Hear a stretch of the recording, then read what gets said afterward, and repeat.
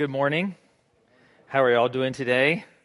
Grab your Bibles, turn to the book of 1 Corinthians chapter 11, and then we will talk from Philippians chapter 2 together for a few moments. Let me kind of share with you what we're going to be doing today, and then also in that of September and October and November, when it comes to our communion opportunities with you, the Lord's table opportunities with you, that we're kind of encapsulating all of those into a series we're calling Remember. And so today is the first part of that. And then when we have the opportunity for communion next month, then we will also talk about Remember. And so what we want to focus on these next few months together as we come to the Lord's table is that just why we do this is what we're kind of cover in some ways why we do this and what this means for us in our walk with Christ. And you say, well, why do you want to do that, Mark? We've been doing it a certain way for a certain amount of time. So, why do you want to do it this way? Because I think that what we find in life is that we repeatedly do a lot of things that we really don't know why we do them. We just do them for the sake of doing them. And so I kind of thought, what are some of those things that we do? And, every year, some of you or some of us, we say this, we celebrate this thing called Cinco de Mayo. Yeah, I don't know if you know what that is, right? Well, that's celebrating May the 5th, isn't that right? And some people say, no, that's like the Mexican Independence Day. And none of that is absolutely true. It's not. If you want to know what it means, simply look it up. You can Google it, because that's exactly what I had to do. Yes, right? And it's a celebration of a battle in Mexico against the French back in the 1800s, and you can read all about that if you want. But we say these things and we do these things, but we really don't know the meaning behind them. I think it's important.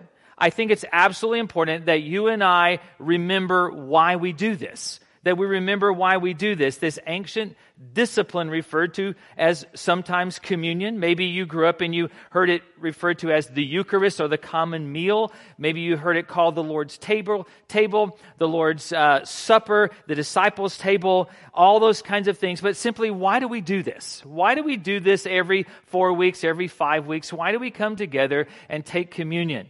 Well, for a moment, use your imagination. Okay, just use your imagination, because the Bible is written so we can read it with imagination. So use your imagination for a moment. And imagine Jesus, he's on his journey to the cross. He's a few days before the cross. 3 years into his public ministry. He's reclining at this table in this room surrounded by his very closest friends. It's this group that he has poured his life into. He's given everything to this group of people that he's surrounded with. He's equipped them to carry the gospel to all the world.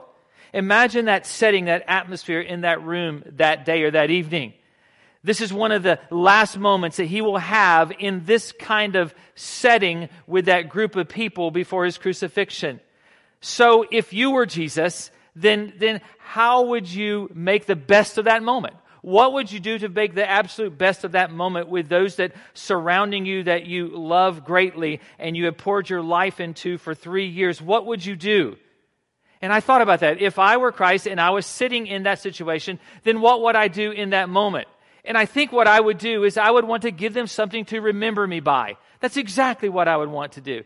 And it's what we always read almost every time when we do communion. We read 1 Corinthians 11, starting with verse 23, and that's exactly what this is. Paul is writing this text to the church at Corinth, and here is what he says. He says, "For I have received from the Lord what I also delivered to you, that the Lord Jesus, on the night when he was betrayed, he took bread. And when he had given thanks, he broke it and said, 'This is my body, which is for you.' And look at those words. 'Do this in remembrance of me.'" It's exactly what he gave them. In the same way, also, he took the cup after supper, saying, "This cup is the new covenant in my blood. Do this as often as you drink it in remembrance of me." Again, that he emphasizes that of remembrance. "For as often as you eat this bread and drink this cup, you proclaim the Lord's death until he comes." And you say, "But Mark, I grew up in a church, maybe, and they had this table up front they call the communion table, and inscribed on the front of that table, carved in that table is what? Do this in what? Remembrance of me." Most of you, if you have grown up in church at any point, you have seen that. But can I tell you, when you look at 1 Corinthians 11, I know that there's something there that just doesn't meet our eye just by reading it. It's more than just a method in which we use to go to the Lord's table. Because historically, we know that Paul is writing these words to the Corinthian church, but it's not that he's introducing something new to them. That's not the case at all. No, but actually these are words that are dealing with a misuse of the Lord's table is what he's doing. It's a correction. The sacraments are being misused. They're being used as a point of divisiveness in the church. And when you think about divisiveness in the church, then you think, well, Mark, now you're going to go back to the same thing that we talked about most of the summer together, and you're going to talk about relationships and community. Because all of a sudden, what is ringing in our ears, if you were here with us through our summer series, The Fight, is this, that relationships are the crucible for conflict. And so is that what you're talking about? Well, no, but that's exactly what Paul is talking about. Because here in the church at Corinth, it's mainly made up of the poor, the down and out in the city. But yet there are some that are there that are wealthy. And what happens is at the Lord's table, when they would partake like we will today, it was a full meal. You say, Mark, can't we go back to that? That would be great, right? Chicken fingers and stuff like that. That would be perfect. Can we? No, it was a full meal. And so what would happen is that they would serve those most wealthy first, is what would take place. And so the wealthy would come to the Lord's table and they would eat and they would leave very little for the poor that remained in the congregation. So this text is really about what? It's about relationships. It's about community. It's very much about how you and I react and interact with one another. Because I say that for us to understand that our horizontal relationship, I believe, is a direct reflection of our vertical relationship with Christ. That it's tough for me to say that I love God when I don't love you. It is. It's tough for me to say that I serve God when I'm not serving you as my brother and sister. This is truly about relationships. And when you think it in that way, and the whole setting before us this morning of the Lord's table, doesn't it exemplify within itself service? That simply that you're denying yourself and you're giving to someone else. Isn't that the sacrifice that Christ made for you and I?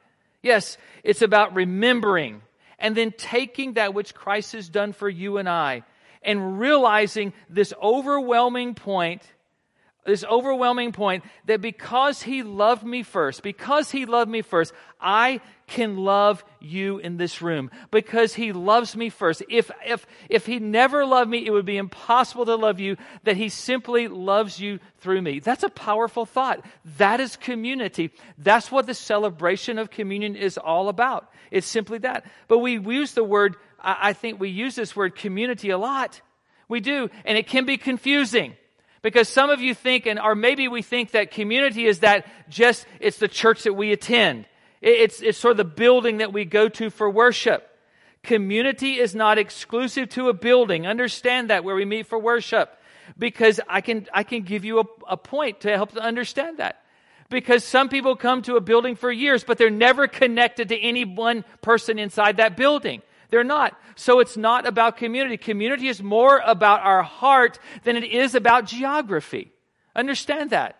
It's about what our heart says to our hands, it's acted out in our lives, and it's how we serve one another. It's about community, but it's about each other. And when you look at communion, the very word itself, koinonia, it's about participating.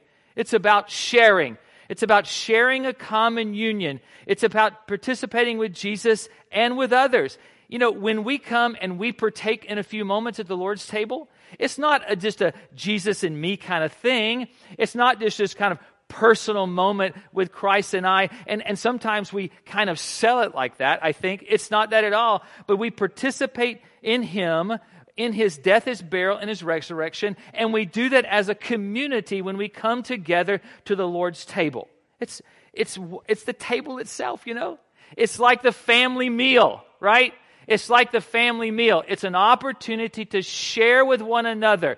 There's something about just sitting down at the table with each other and breaking bread. There's something really powerful and really spiritual about that in all of our lives. And it's exactly what we're due.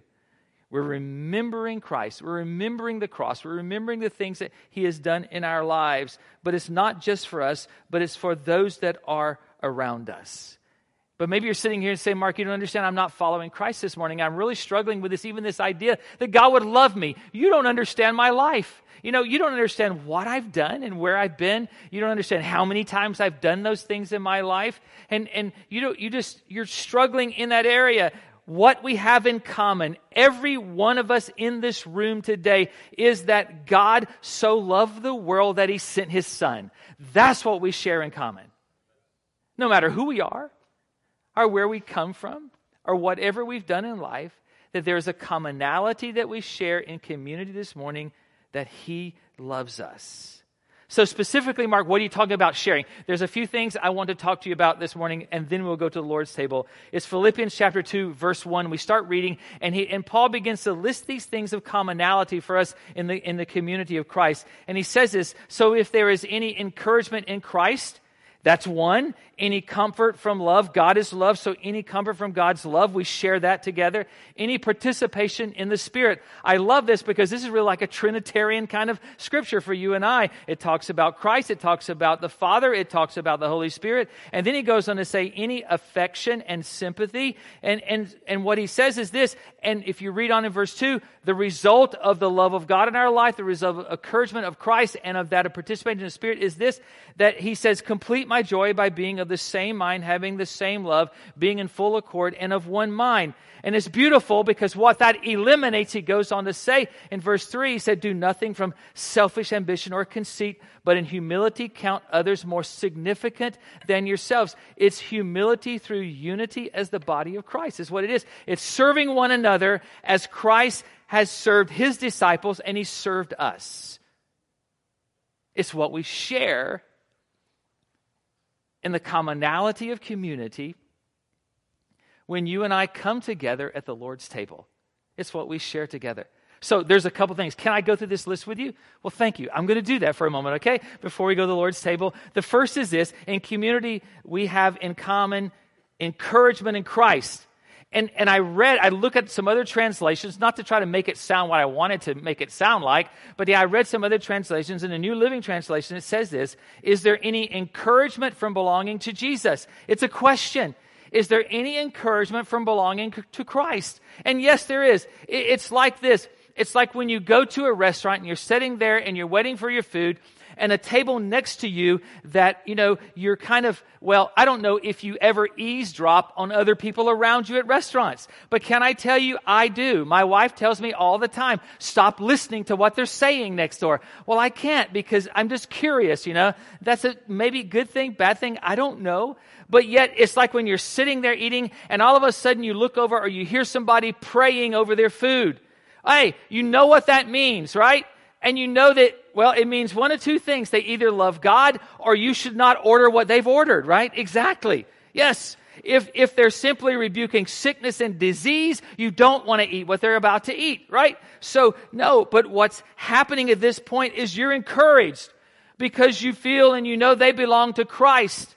It's somebody else belongs to the same.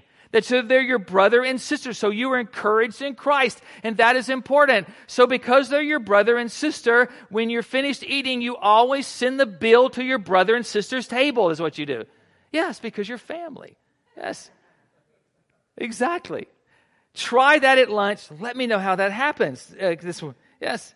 Every week when Reba and I talk to people in the lobby, man, we never knew that we had so many family members. It's encouraging to know that we're all family. We're all community. But just don't all come to my house for dinner at the same time. Don't do that. But we're all family. We all belong to Christ.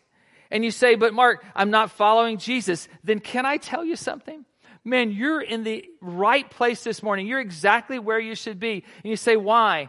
Because what you're listening to today is you're listening to some fallible, dysfunctional, imperfect, and some very jacked up sinner that's forgiven and covered by the grace of God, talking to a bunch of other people in a room who are fallible and dysfunctional and imperfect and jacked up and forgiven and covered by the grace of God. They were all forgiven.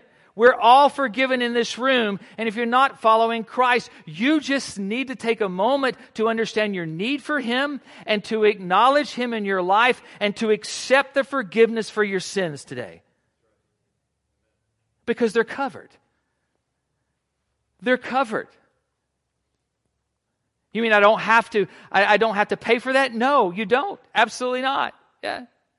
I don't have to take one of those generosity envelopes and put something in there in order for my sins to be forgiven. No, you don't have to do that. Now, if you want to do that, that's fine, okay? But you don't have to. No. Why? Because they're already paid for. They're already paid for. Encouragement in Christ this morning. The second thing is this: in community we have in common the comfort of God's love. And he uses the word comfort intentionally. Why? Because when you think of comfort, you think of something that you're wrapped in. And so he says this, that you're wrapped in this everlasting and unconditional love for God. It's what Romans 5 and 8 says to us. Not on your notes, maybe not on the screen, I don't think. No, it's not. But it says this: for God shows his love for us in that while we were all sinners, Christ died for us. And it's more than comfort here. It's more than comfort. It's that we understand how much he loves us. And to our own best understanding, we understand what this kind of love looks like. Because God shows his love for me. Understand that not just when I'm getting all things right. It's not that at all. God shows his love for me not when I'm just up here on the stage as the teacher. God shows his love for me. Understand that not when just I'm sitting in my, and I have this recliner in our bedroom, and it's where I sit with my laptop or my Bible and I study. And so sometimes it's referred to as the holy chair. I don't know why, kind of deal. But it's not when just I'm sitting in the holy chair. But God loves me when I'm getting things wrong in my life. Understand that. And God loves me when I'm not sitting in the holy chair. And God loves me when I'm grumpy and when I'm grouchy. And God loves me in the middle of my sin because he loves me unconditionally. Yes. You see, Romans 5 is a quantitative text, is what it is. It's what you and I have in common. And you say, oh, Mark, that's wonderful. I love that God loves me, but here's the kicker to all this. Here is the challenge for all of this. Because he loves me in that quantitative way, then through his love for me, I love you in return. And that's the way this works. It is.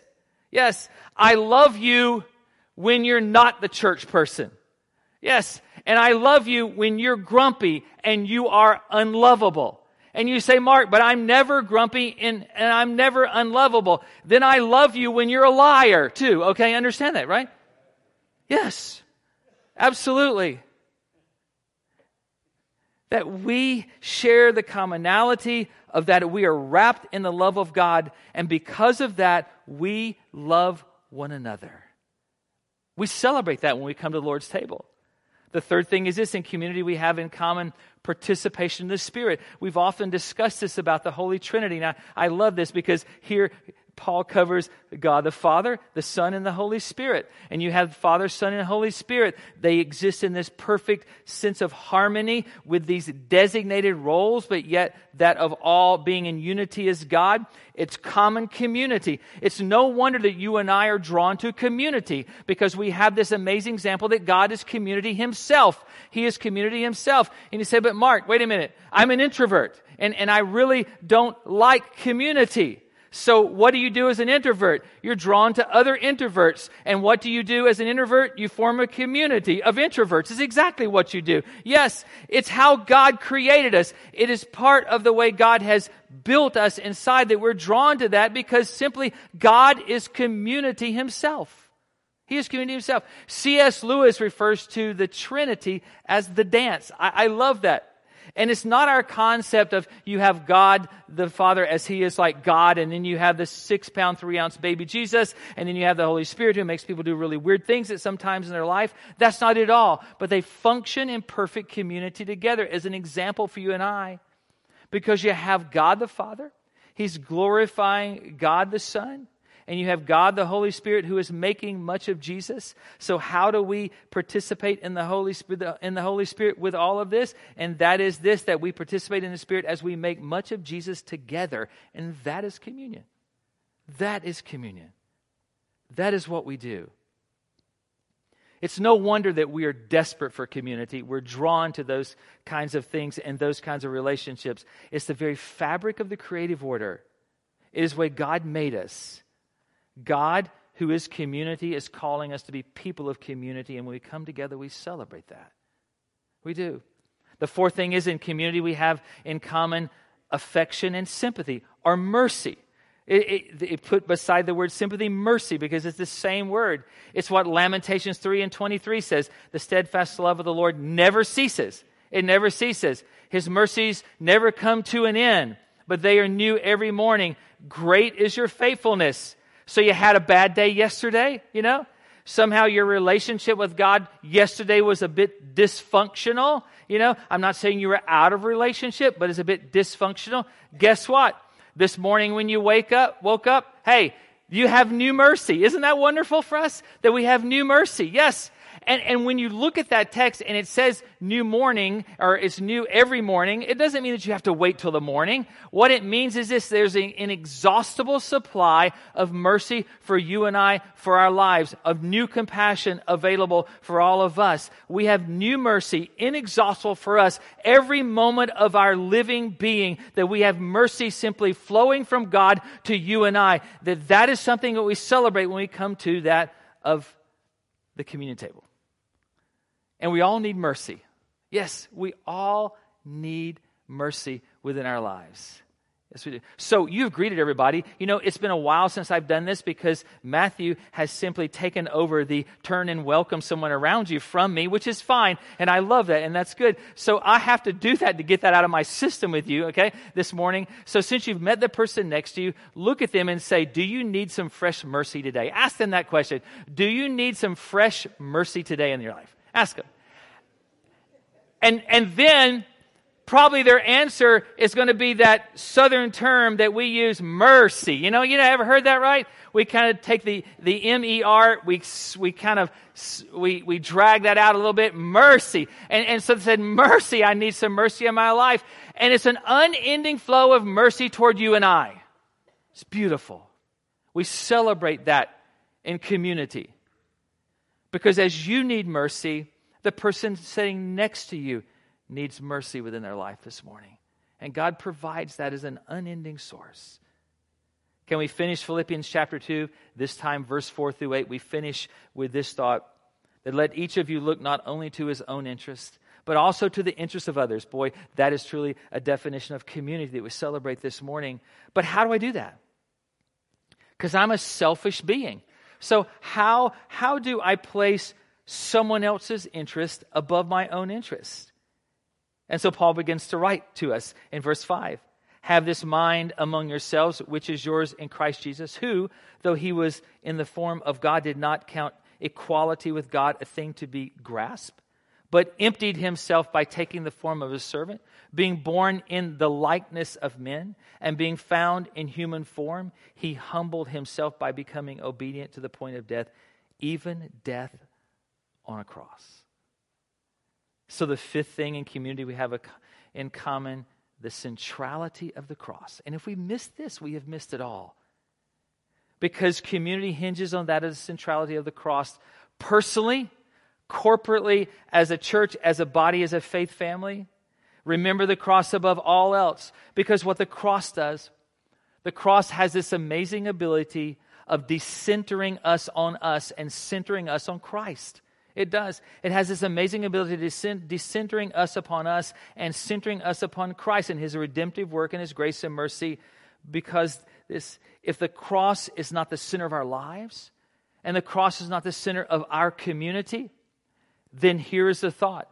We're the center of our lives and we're the center of our community and we step in the role of Savior. And if we said it once, man, we've said it so many times that you and I make a very lousy Savior. We do. We can never fix ourselves. If we place anything other than the cross at the center of our own God journey, then we simply have merit to boast. We boast within ourselves.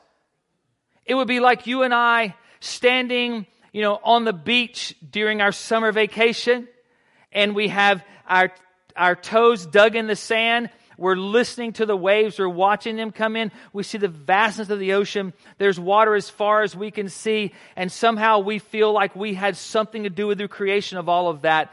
That's simply what it's like when you take out the cross from our relationship and the centrality of our community. No, the vastness, the complexity reminds us that no one boasts in front of God and no one boasts in front of the cross, because the cross has this power to decenter us upon us and sinners on Christ.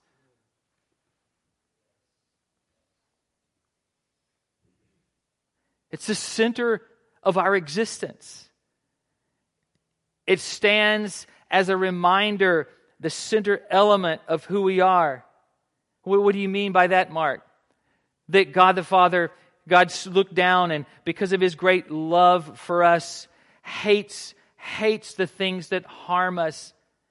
And He hates it with such intensity that He sent His very Son to become this propitiation, the atonement, the stand-in, the one to simply take the blow for you and I for our sin, that Jesus came as the rescuer, the very redeemer of all of our lives, that He willingly lays down His life, not some ethereal thought of Him swooning or whatever, but yet He actually dies His brutal death on the cross so that you and I might have life. So now that when the Father sees you and I, He no longer sees us through the wrath because of our disobedience and our brokenness, but the Father sees us through that of the perfection and the holiness and the righteousness of His Son, Jesus. We're not just forgiven today, but we're covered by the mercy and the grace of Jesus in our lives this morning. It's something we could never earn. It's something that you and I could never buy or ever deserve in this life, but Jesus accomplished it all upon the cross. It's about Jesus and nothing else this morning.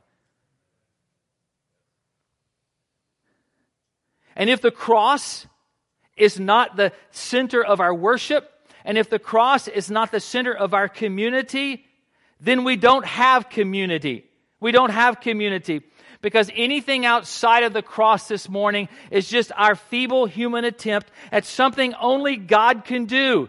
Understand that only the cross of Christ can take people like you and I and make us new and make us community. Only the cross can cause us as selfish and sinful human beings to put aside our own interests and place other people's interests before ours. Only the cross can take us who we are absolutely in love with our own selves, and yet we love we love others around us as Christ loved us. Only the cross can do that in our lives.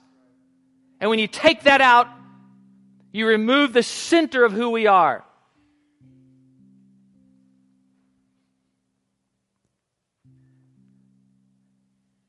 The cross decenters us on us. The cross centers us on Christ. We share that this morning. Our commonality is based upon the work of the cross in all of our lives. Only Jesus, and through His death, could take a crew like this, could take me, could take you, and make us new.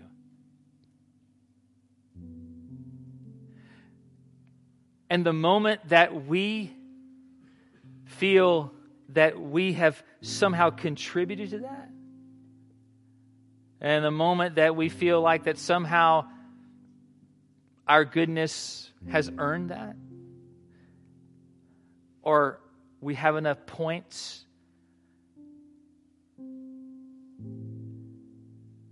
then we become the center of our own lives and not the cross.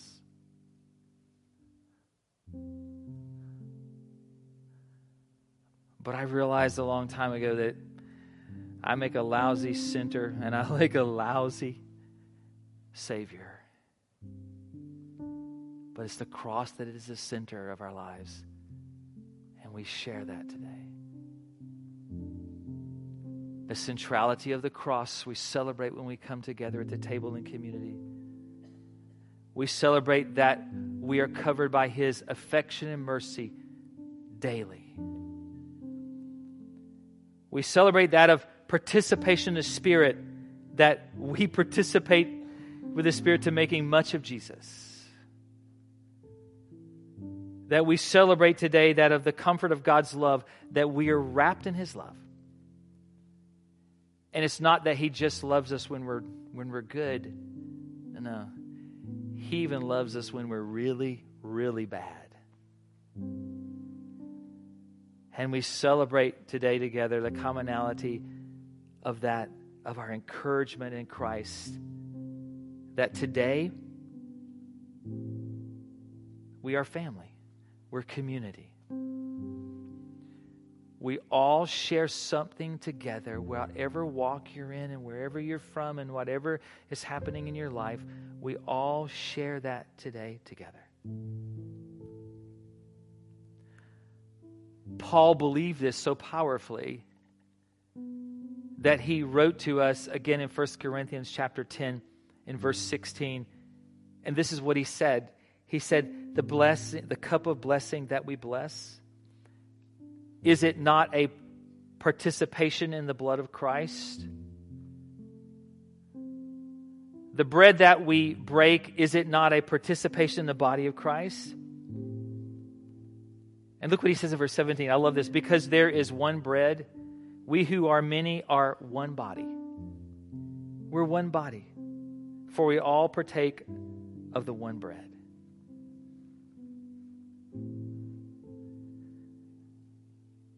There is something so powerful,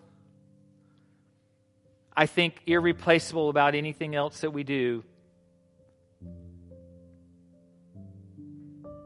So powerful is that of the Lord's table.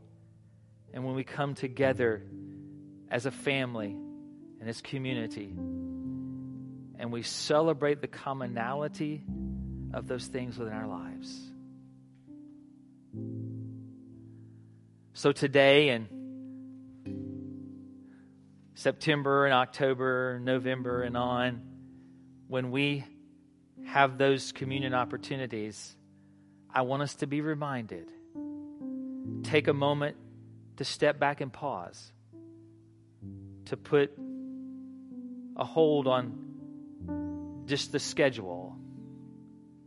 And to reflect on what this is for and this is about in our lives. So, would you, for a moment, for reflection, bow your heads and close your eyes for a moment, please, with me? To just center yourself on the things that we've talked about for a moment, the scriptures that we've shared. Father, speak to us concerning the power of the moment, about the participation at your table, of the commonality of our community, of the things that we share together in this room. But God, overarching all of this, whether we are believers or unbelievers, or whether we are following Christ or whether we are struggling in that journey, whether we truly believe that God loves us or we're wondering how can He love us. The overarching truth this morning is that God, because you so intensely hate the things that harm us, that you sent that which is closest to you, your Son Jesus, to make a statement to all of your creation that your love has no boundaries and your love has no limits. And your love has no prejudice toward anyone.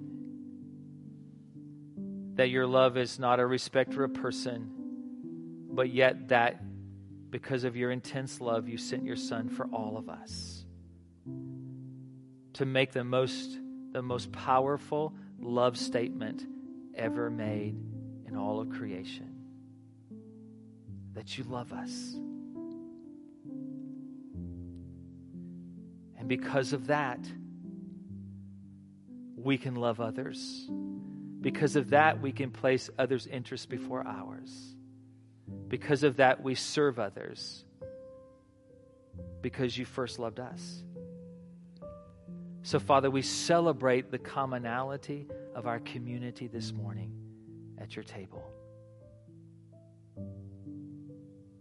So for those that are broken in this room, Lord, may they not feel like they're alone, but may they know that they're in community this morning.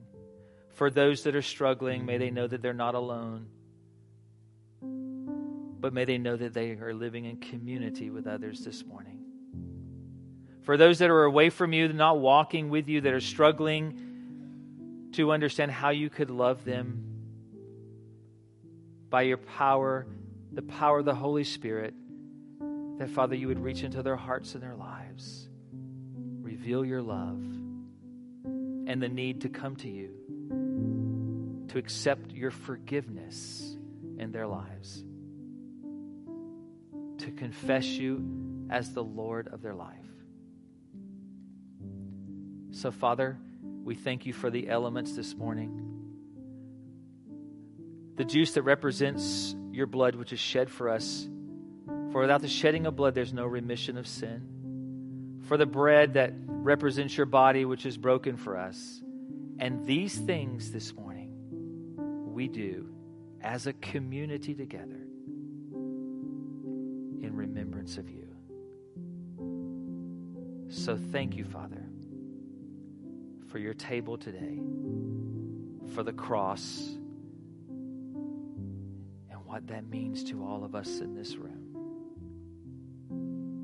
And we thank you, Father, in Jesus' name.